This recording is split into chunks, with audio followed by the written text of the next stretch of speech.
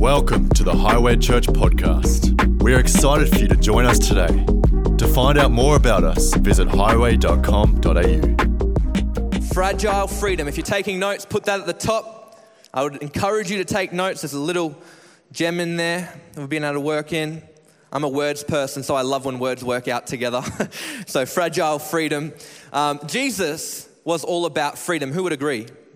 Now, if you read the Gospel of Matthew or Mark or Luke or John, you would realize that everywhere Jesus went, he had freedom literally flowing from him. So if you were sick, he would free you from your sickness. If you were oppressed, he would free you from your oppression. If you were a slave, he would free you from your enslavement. He went about freeing people, and he went about changing society. Everything Jesus did, even his last moments upon the cross, he was dying for our freedom. Dying so that we could live in the freedom that we have today. The freedom to connect with his presence anytime we want.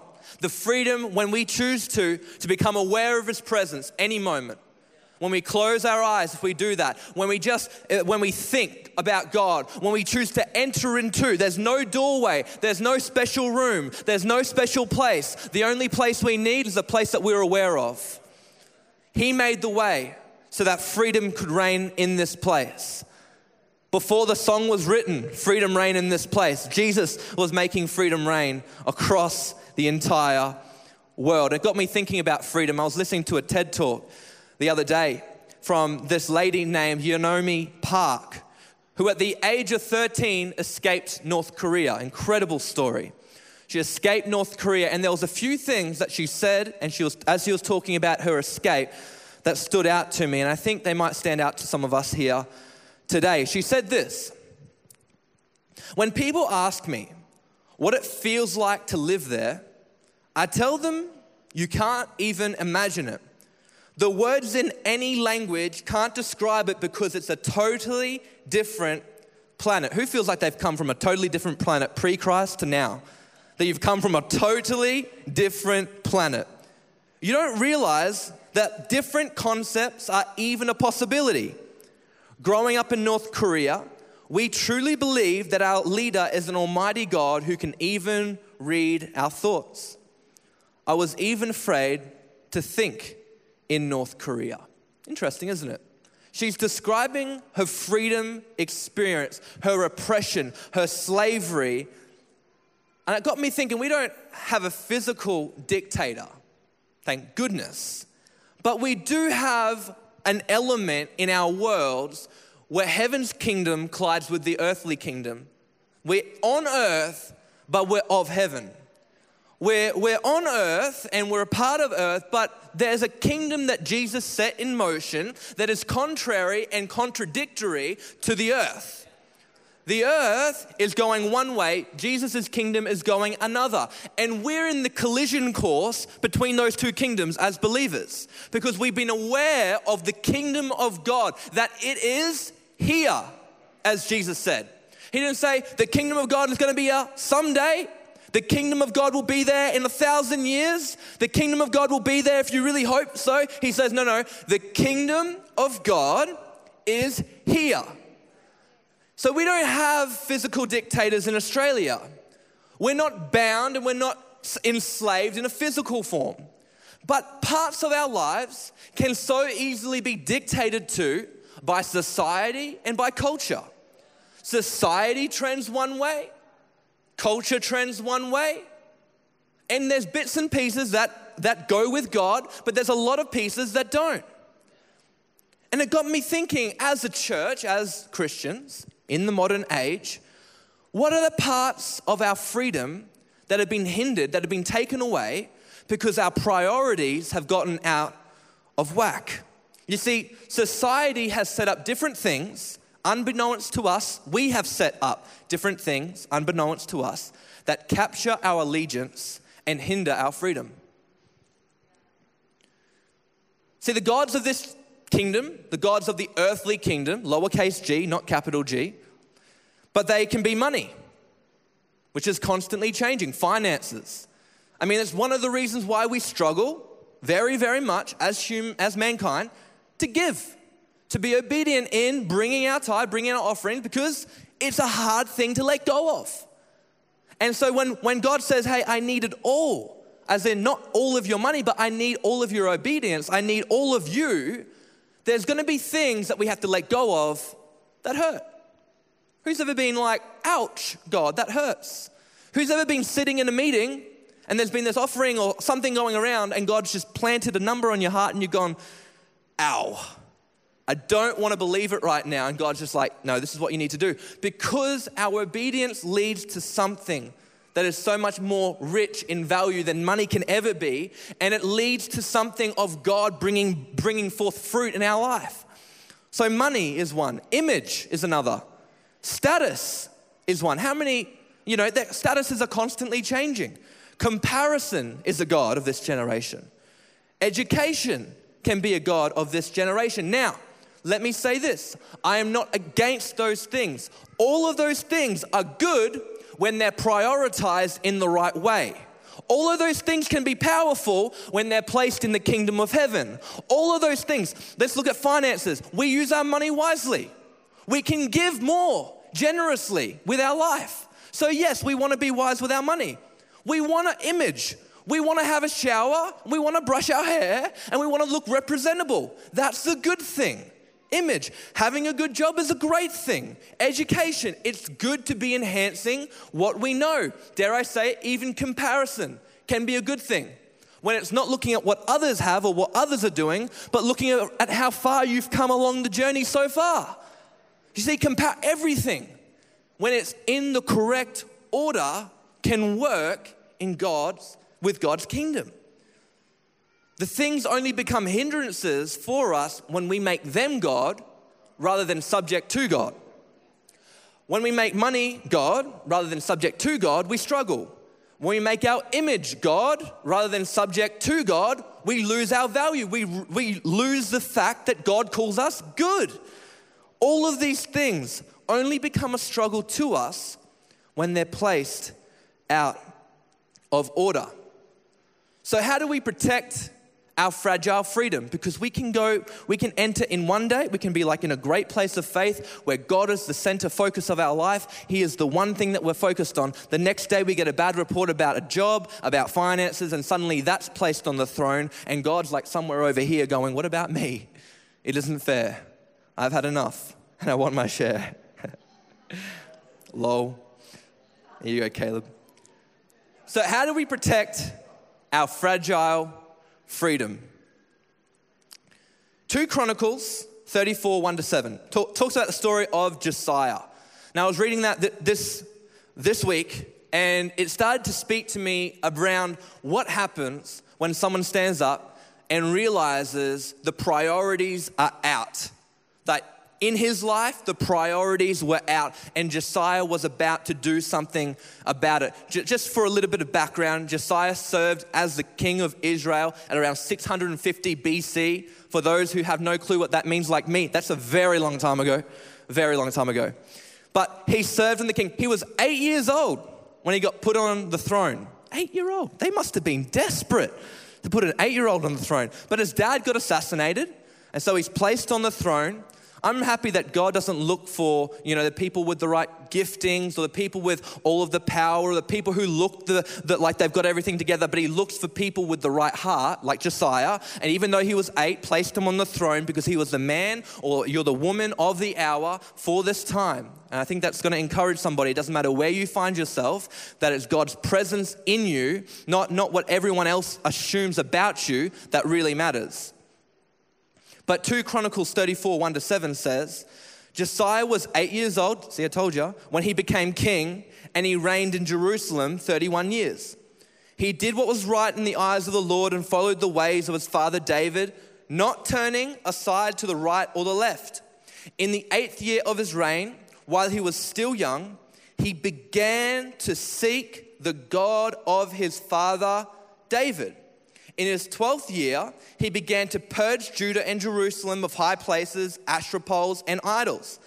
Under his direction, the altars of Baal were torn down. he cut into pieces the incense altars that were above them and smashed the Asherah poles and idols. These he broke to pieces and scattered over the graves of those who had sacrificed to them. He burned the bones of the priests on their altars, so he purged Judah and Jerusalem in the towns of Manasseh, Ephraim, and Simeon, as far as Naphtali and the ruins around them. He tore down the altars and the Asherah poles and crushed the idols to powder and cut to pieces all the incense altars throughout Israel. Then he went back to Jerusalem. How to be free. Number one, focus our attention. He did what was right in the eyes of the Lord and followed the ways of his father David. To be completely honest, his father was Amon. He had every excuse to follow his father's footsteps, who was evil in the sight of God, who turned to the left and to the right and to the back and to wherever he could. He turned left, right. He turned everywhere else except for God. So he had every excuse, but he said, I will follow the God of David, not turning to the right or left. Focus our attention. Who's ever been whale watching? I went whale watching a little while ago, and it was an adventure. And while I was whale watching, now I've been in boats a lot throughout my life. And ever since, I'm telling you the precursor to the story because I need to have an excuse for what I'm about to tell you. But I blew my eardrum, and any time since I've gotten to a boat after blowing my eardrum because of my balance, I get seasick, okay? Most of the time now. So that's like, you can keep that in the back of your mind. But anyway, me and Poppy, my lovely wife, she's gonna hate me for saying that, but we were going whale watching on our honeymoon. And I booked the dodgiest whale watching experience in Yamba that's possibly known to man. Literally, the captain was 20 minutes late, wore no shoes, looked like he had a big night the night before. And he got onto the boat, we jump on with him, and we're going out, and the whole time I'm telling Poppy, you know, like the expert, just keep your eyes on the horizon. If you start to feel, I should have brought some seasickness tablets for you. She's like, no, I'm good. But I'm like, in my mind, I'm like, maybe I need them. and I'm like, keep your eyes on the horizon. It's the only thing that remains constant. The waves and everything are going to be up because it was big swell that day. So I'm talking to her throughout it about seasickness. She's never been seasick. But the whole time in the back of my mind is going, don't be seasick. And I'm like, stop it. Like, because I'm just thinking about it. Don't be seasick. And I'm like, stop. And we're whale watching. So I start looking at the waves. And as I start looking at the waves, you know that feeling that you get? Like, you know you're going to get sick soon. And I'm getting this motion sickness, and I'm looking around, and I'm hoping, a slight part of me, she wasn't going to be here tonight, but there's a slight part of me that's hoping that Poppy's going to go, oh, I feel sick. So I didn't feel so bad. Because I knew what was going to happen if I was going to spew before her. And so a part of me's going to my new wife, I hope you start to feel sick soon. But then another part of me going, oh no, that wouldn't be good. I can just get through this. And I'm there, I'm watching, and my attention is drawn to the waves, and it stops being drawn on the horizon, and then I get that feeling in my mouth. That feeling? You know that feeling. That, And I'm holding it. I'm holding with everything that's within me. I'm holding that feeling in. I'm like, I'm not going to bust this up. I'm not going to spew up. Nobody else has. And I just went for it. Over the boat, I am going. If we can flick that picture up. Now, we're like married for a week at this stage. This happens 20 years in. They're supposed to, take pictures of you while you're sick. But this is like a week, and she's like taking pictures of me while I'm sick, and then I can literally hear it going clicking, clink, clink, clink. I'm like, I don't care, I'm good. The next picture going in, she even took a picture. I was wrecked. I had given up at that stage. I'm like, I don't care about a camera. I just want to get back to shore. You see, my eyes stopped being on the horizon. And the reason why we want to place our eyes on the horizon is because it's the one thing that remains constant despite everything that's changing. In a season like COVID, if you have your eyes on the economy, if you have your eyes on your status at work, if you have your eyes on your image, on your finances, but not God, everything else is going to start to feel like you're getting motion sickness. The news is going to tell you things are changing. Everything, everyone, social media, Facebook, everywhere you look, you're being told bad news about doom and gloom. And if you have your eyes on all the bad news and not the good news, we'll lose the very thing that God died for us. And that's the freedom to walk through seasons, tough seasons, hard seasons, knowing that we have a Savior who is working for us and not against us. You see, the reason we keep our eyes on the horizon is because Jesus Christ is not changing. He is ever faithful, ever present. He is full of grace. He is full of mercy. He is full of truth. Every part of him is good. But what we do is we place different things above him in our priority list, and we do it subconsciously. And we wonder why we start to feel motion sickness in a season like this. Like, I don't feel like my faith's in a good spot. I don't feel like my mind's in a good spot. I don't feel like I want to be in church. I don't feel like I even want to be around church, because we're placing things above where he is supposed to be enthroned. We're placing things above where he is supposed to sit. I don't want to be enslaved to the economy, to my job, to educations and the COVID, the crisis and news. And I don't want to be enslaved to my mind and the thoughts that go around, because those things change constantly. You get the job, you lose the job sometimes. You lose the weight, you gain the weight. Hello, anybody? Come on. You make the money, you lose the money. Thank you, Gabe. The economy picks up, the economy goes down. But Jesus, he's the same. Hebrews 13:8. Jesus Christ is the same yesterday, today, and forever. If I place my awareness on Jesus, I can live from freedom found in his presence despite where I am. If I place my awareness onto Jesus, it doesn't matter where I find myself, I'm living in the freedom that he's bought for me. I can, like David, walk through the darkest valleys every single time, yet he was able to produce songs of praise in times of trial.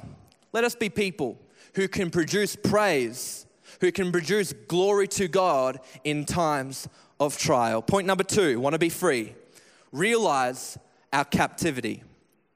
It says in the 8th year of his reign, while he was still young, he began to seek the God of his father David. In his 12th year, he began to purge Judah and Jerusalem of high places. You see, seeking God, keeping his attention and his focus on God, led him to realize what other kings had not realized up until Josiah. For hundreds of years, they had done the exact same pattern.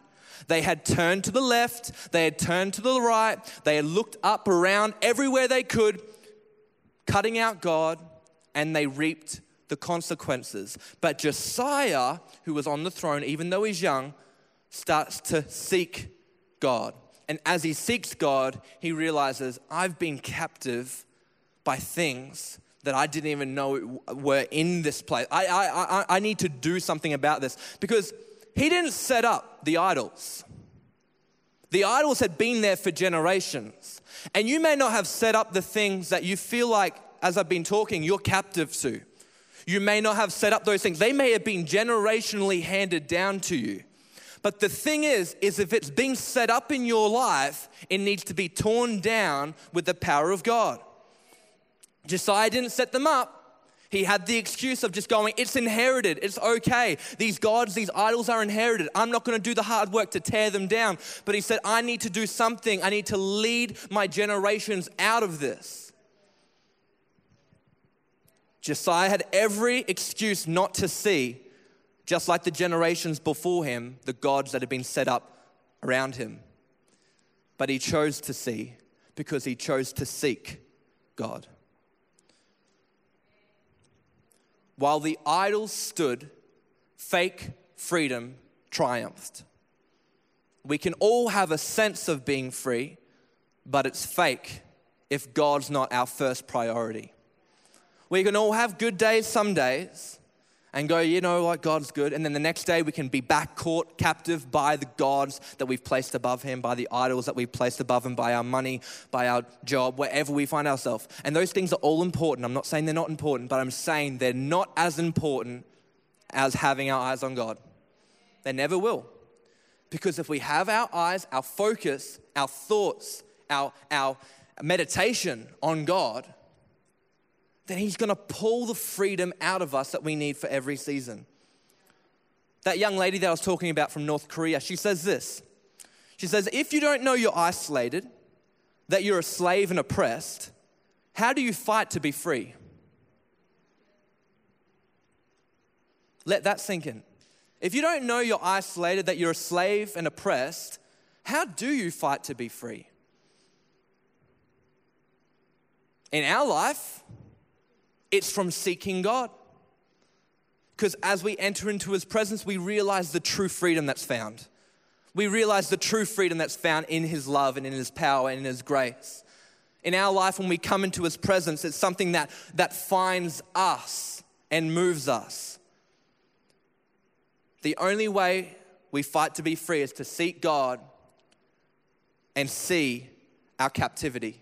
Because once we've seen it, we can do something about it. So address it, picture it, get that thing that's held you captive, that situation that's held you captive, and take it to God. Point number 3, if you want to be free, embrace our ability.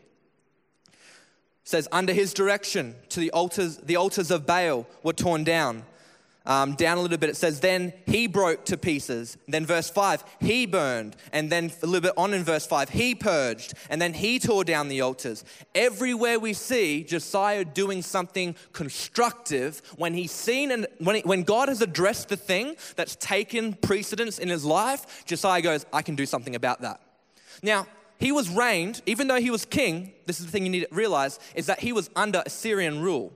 So he was king, but he came under an empire. Does that make sense? So while these gods still stood, it meant that his kingdom was still under the empire. And that's why the other kings had left them up. Because there was a pacifier for the people. It was, we're in peace with you, Josiah's people, Israel. We're under you, the Assyrian Empire. But while they stood, they came into a fake freedom that Josiah wanted to free his people from. See, Zechariah 4 verse 6 says, not by might, nor by power, but by my spirit, says the Lord. We could sing a song right now, couldn't we? But the thing is, it's not by your physical strength, it's not by your mental strength, it's not by your strategy, but it's by his spirit that we work our way out of this. You see, Josiah was there, he was doing something physical, he was going about with his ability that God had given him, but it just so happened that the Assyrian Empire didn't even realize what he was doing at that time because they were too distracted with other things that were taking place in history. Isn't that cool?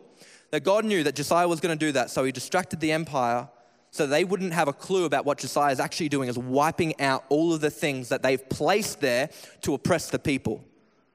That's called the grace of God. That's called the timing of God.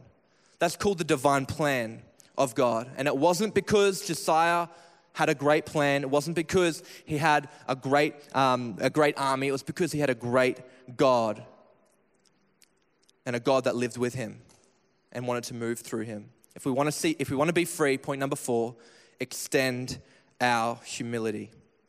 2 Chronicles 34:33. Josiah removed all the detestable idols from the territory belonging to the Israelites, and he had all who were present in Israel serve the Lord their God as long as he lived. They did not fail to follow the Lord, the God of their ancestors. That's pretty cool, isn't it? Pretty good bookend right there. Josiah removed all of the detestable idols that the other kings couldn't. If I can have the band back up. He removed everything that the kings before him couldn't and wouldn't, because he was able to see it, because he went in seeking God. He was able to do it because he realized it wasn't in his ability, but it was in God's calling, and he was able to extend his humility See, this is what I mean. He had to, it wasn't just a one-time go in and wipe all the gods out. It was constantly throughout his life. He would go through and he would wipe. You can read it. He would just go through and wipe. He'd find a Bible, the book of the law, and he read it. And then it made him go again. He purged Israel again, and he purged Israel again. And he went through wiping out these detestable idols throughout his life as they became apparent. You see, only a humble person goes back and restarts. And in the sense of, this isn't just a one-time fix-it message. This is a, we need to do this regularly type of message. We need to seek God regularly, become aware of his presence regularly, so that he will show us the things that have been captivating our imaginations and capturing our thoughts. And then we need to bring it to God and go, God, would you do something? Would you empower your spirit to work through me so that I can crush these things down, place them in the right priority? And then we get to a place where we feel God's presence, we feel his freedom, but then all the way through, we're constantly clearing and going back again. God, I'm sorry, I put this thing up again above you. I put this situation, this circumstance. I placed my job above you again. I've placed my finances above you again. But we constantly come back and we extend our humility because it leads to our obedience. Extended humility will always lead us to obey God rather than reject him. It will always lead us to obey God and rather than reject him. See, the young girl at the start, who I was talking about, she said she didn't know how to escape because she didn't realize that she needed to escape. It's crazy, isn't it? She didn't realize she needed to escape. And we think, out here, we're going, how could you not? But everything she had been taught, everything she had thought, she thought the whole world was like that. She didn't think she was missing out on anything. But she said this. She said, the one thing that drew me out was that I got hungry. And I could see the lights of China. And I wondered if I went to China, if I could get some food. See, the thing about God is we've done nothing to deserve what we've got. We've done nothing to deserve the freedom that we've just heard about in communion, that he died upon a cross so that we could be free. But what we did do, and what we can do, is we can get hungry. And we can let that hungriness in us draw us to the light of Christ. And draw us to the light, as the kingdom says, the kingdom of light. And we can allow that kingdom to become our reality because it wasn't anything that we did. It was everything that he did for us. A hunger brings hope. A hunger brings awareness. A hunger brings fresh revelation. A hunger brings something that, God, identify it for me. God, deal with it with me. God, walk me through this. That's what hunger will do, church. See, we had no idea that we were escaping from captivity until we were free. Each and every one of us in this room, we had no idea. That's why people don't turn to God, because they don't actually understand that there is freedom. That's why people can come in and go and they go, I felt something and I didn't feel something. But then when we've had that revelation, we've gone, God, my whole life, I was living as a captive in fake freedom when I could have had your freedom all the way through. And this is the thing. Extend the humility for the people in our world that need to hear the message that we have. Because unless our eyes are on Jesus, unless our attention is fixed on him, we'll be speaking the same language that the world is. We'll be thinking the same things that the world is. We won't bring anything into the conversation. Unless God is talking to us, we'll bring the exact same thing that everybody else is. Everything's crashing. The economy's crashing. We're in a really, really bad state. When will COVID end? When will lockdowns end in Victoria? We're going to start speaking and talking and living like those who are captive by those things. When Jesus turned it all around. See, Josiah cleared the temples too. And the thing about us is we don't have physical temples. The presence of God doesn't dwell in this building. It's not a special building. The temple of God is you, and it's me. That's what he did when he died on the cross. He made us the temple. We carry the presence of God. So Josiah he goes and he clears the temples. And I wonder what would happen tonight if we just spent maybe a couple minutes. If we just stood up, if you can stand up right now. And if we got honest just for a moment, and you can close your eyes. I don't want to spend very long on this, but I just want us to close our eyes, focus, and recalibrate a bit from those places in our life and those thought processes where our freedom's been captured. We've started to see things like everyone else. See, it's time to clear the temple. It's time to focus, it's time to realize, it's time to embrace, and it's time to extend. If we could raise our hands to heaven if you feel comfortable, if you want to respond. But just raise your hands to heaven. I'm going to pray in a moment, and I just want to include you. Holy Spirit, I thank you for each and every person in this room with their hands raised. Holy Spirit, I thank you, Lord, that in this moment can be a time, Lord, where your place back is the priority in our life. God, I thank you, Lord, that nothing can conquer you. We remind ourselves right now that nothing can conquer you. That, Lord, it doesn't matter how far we've strayed, it doesn't matter how far we've gone, what we've done, what we thought, where we've been. That, God, as we come back to you, you welcome us with open arms. That, God, you do more than just welcome us, you run to us. And Lord, in moments like this, we remember that you've never left us nor forsaken us. So Father God, for every single person in this room who's been struggling with a captive mindset, who's been struggling with a captured attention, right now we choose to be aware of your presence. And as we are aware of your presence right now, we choose to enter into your freedom and your hope and your mercy and your grace afresh. For every mum and dad, for every child in this room tonight, that we would choose to walk out, Lord, with a fully regarded sense, Lord, that you have brought freedom into our life. That where the Spirit of the Lord is, where the Spirit of the Lord is, where the Spirit of the Lord is, and He is here, He is moving in you, He is moving through you. It says, the Bible says there is freedom. So release freedom across every mind. Release freedom across every condition. Release freedom across every circumstance, across every situation. We bind and break them in Jesus' name. We call them into submission in Jesus' name. Lord, we remember that if we bow the knee, that Lord, as we come to you right now and submit these things to you, you are faithful to complete what you have started. You are faithful forevermore. You would never leave us nor forsake us. And you are faithful to complete what you have started. Even though we get distracted and we look to the left and we look to the right, we choose you. So in humility, God, knowing that we've done nothing to receive what you're about to give us, we say thank you. We give you praise, we give you honor, we give you glory. In Jesus' mighty name, and everybody said,